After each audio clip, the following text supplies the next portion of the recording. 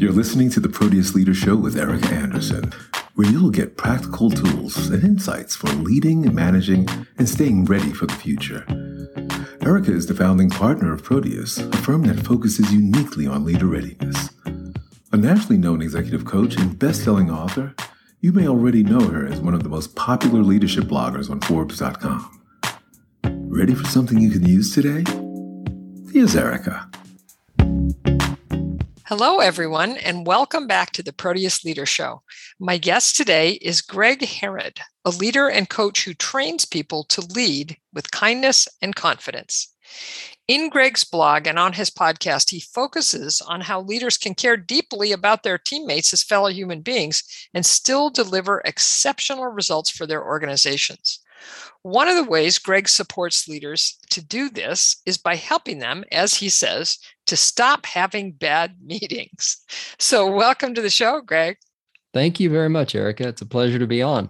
Yes, I'm very excited to have you here. So as you know, you and I were introduced by our mutual friend, Karen Ziegler, who told me that you had great insights into this important topic of meetings. And so especially now when so many meetings happen and so many more meetings are happening virtually and starting to happening in person, I just thought it'd be especially helpful to our listeners to get your advice about how to improve the meetings they attend and the meetings they manage.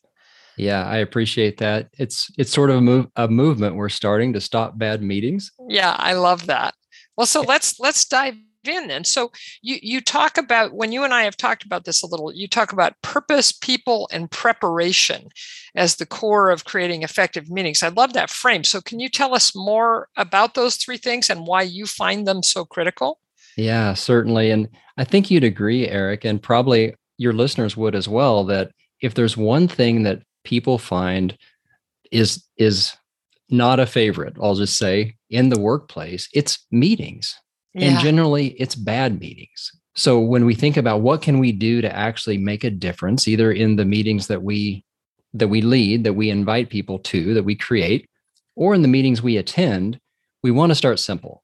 Just where can we start with something that we can remember, a difference we can make? And the 3 Ps are a good way to remember that. So if we start with the first being purpose, the second being people, the third being preparation, as you said, purpose is what it's all about.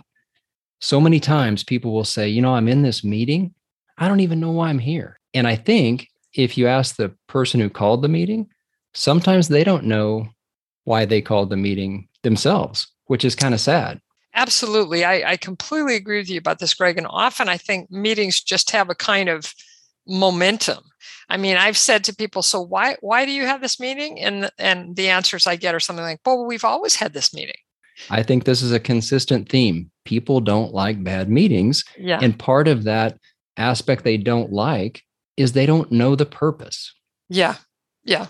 So that first step, the first P, is simply to ask yourself, why is this meeting being held? Yeah. And I found in my personal experience, I'll sit down, I think, okay, I need to have this meeting. When I get into the details, like why specifically do I need to have this meeting? It's a challenge sometimes. Yeah. I like to list out actions when we think about why do we need to decide something? Do we need to review something? Do we need to present something? Do we need to solve a problem? Yes. Going to those action words help me define the purpose. Have you found that to be true as well? 100%. One of the questions I ask, which I think is very similar to what you're saying, is what would success look like? If people really get stuck on purpose, okay, well, so let's say we actually have this meeting and it takes an hour and a half. What would have happened at the end for you to be happy about it? That sometimes helps people kind of back into purpose, right? That's a great question. Another way to say is, what do we want to accomplish? Yes, exactly. And when you can tell people you're coming to a meeting to accomplish a specific purpose, that helps people be motivated. Yeah, 100%. And it helps them really stay focused. That's the other thing. I think one of the reasons that meetings are bad is because people don't know the purpose, they just kind of come in and ramble, and then everybody hates it even more. But when you know what you're trying to accomplish, what success would look like, then people tend to stay more focused. Yeah, exactly right. So that purpose leads us to the second P, which is people. And that's an easy question to ask once you know the purpose. Who needs to be in the meeting to accomplish the purpose? Yeah. Oh, I love that connection, Greg. And I especially like that because I feel like a lot of times the reason people are come to a meeting is it's all kinds of reasons, FOMO, and I was here last week and my boss is here, just silly reasons. And I completely agree with you that if you know what the purpose of the meeting is, then it's pretty easy to put together the attendance list. It is. And you can define those roles more specifically. Who's the primary audience? Who is an expert? Who's a consultant? Who's the secondary audience? Yeah, that's great. Yeah. And another role that I think is very important is the note taker. Who's the person who's taking the notes to say who's going to do what by when to accomplish the purpose. So if we go to the third, so the first P is purpose, the second P is people, the third P is preparation. So what work needs to be done prior to the meeting, either by the leader or by the participants, to make sure that the people who are there can accomplish the purpose of the meeting. I really agree with that too, Greg. And a lot of times because the owner or kind of manager of the meeting doesn't think about those things beforehand, what ends up happening is either people are unprepared or they do the stuff they should have done ahead of time during the meeting and take up that valuable time doing things that they could have done individually beforehand. Yeah. And you pointed to my website. I really appreciate that. But we talk a lot about leading with kindness and confidence, and to take care of the people that you invite to the meeting. In my perspective, you're a steward of their time. So to put them in a position to be successful, you need to tell them the purpose, tell them specifically why they as an individual need to be there, which gives them value.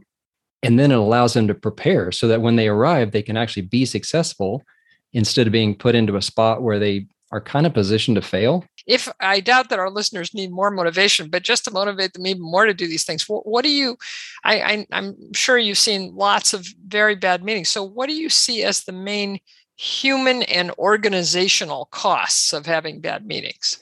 Well, you've probably seen the stats on various places in the internet, and some of them are not founded in data, but the amount of time people waste in meetings is just astounding.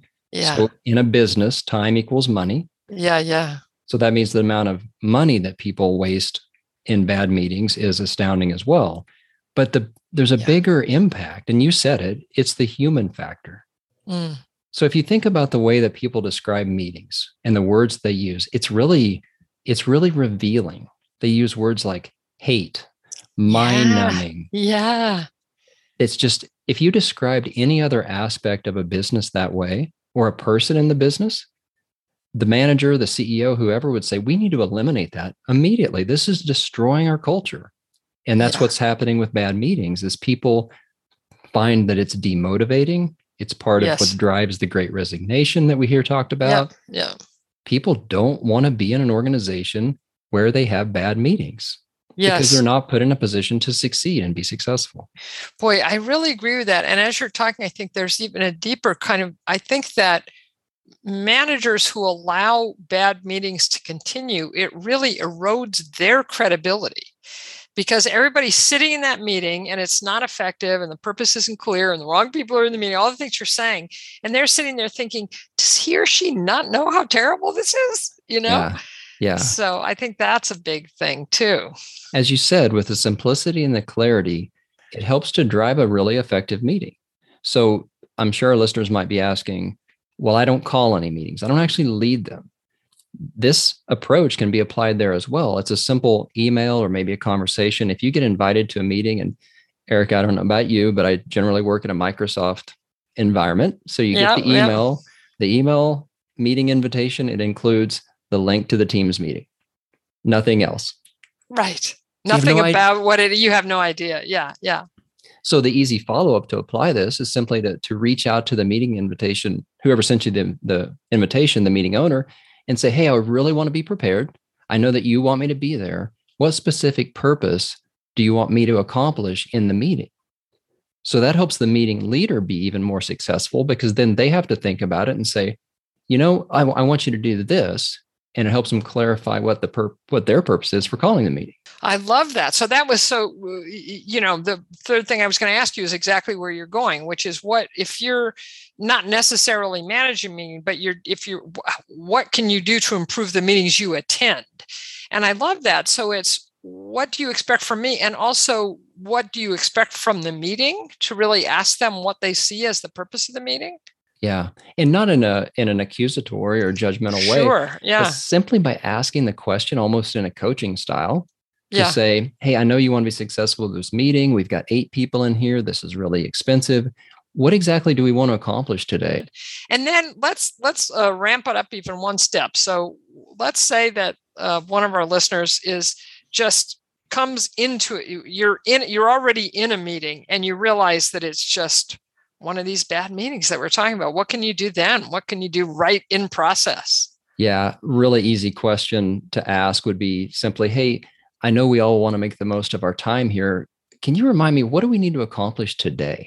And people love to have meetings canceled, unfortunately, because most of them are bad. Yeah. But either during the meeting or before the meeting, if you ask that question and you realize, we really don't need to meet this week, I could do this in a simple email. Yeah. Then that becomes, you have one less bad meeting and the rest of them will be really effective. I love that. I love the simplicity of that. Well, this is wonderful. I mean, I'm sure we could keep talking about this for a long time, but I as I said, I love the simplicity and the clarity. And I completely agree with you that if people did these simple things, then the meetings that they attend and that they lead would be much better. So we're all going to have better lives. So listeners, to find out more about Greg's work and to get more advice on a variety of key leadership topics, you can go to Greg Harrod, GregHarrod.com, where you'll find his Connect, Mobilize, Deliver podcast and his blog. And if you'd like to find out how Proteus supports leaders to be more followable, you're welcome to go to ProteusLeader.com, click on topics, and choose Accepted Leader. So thanks, Greg. I really appreciate you being here with me. Yeah, thanks, Erika. Appreciate the opportunity to join together and stop bad meetings. Stop bad meetings. So thank you for listening, everybody. And until next time, here's to creating the life you truly want. We hope you're feeling better equipped to create the career, the business, and the life you want. For more insights and tools for leadership and management, join us at ProteusLeader.com. Have an excellent day, and thanks for listening.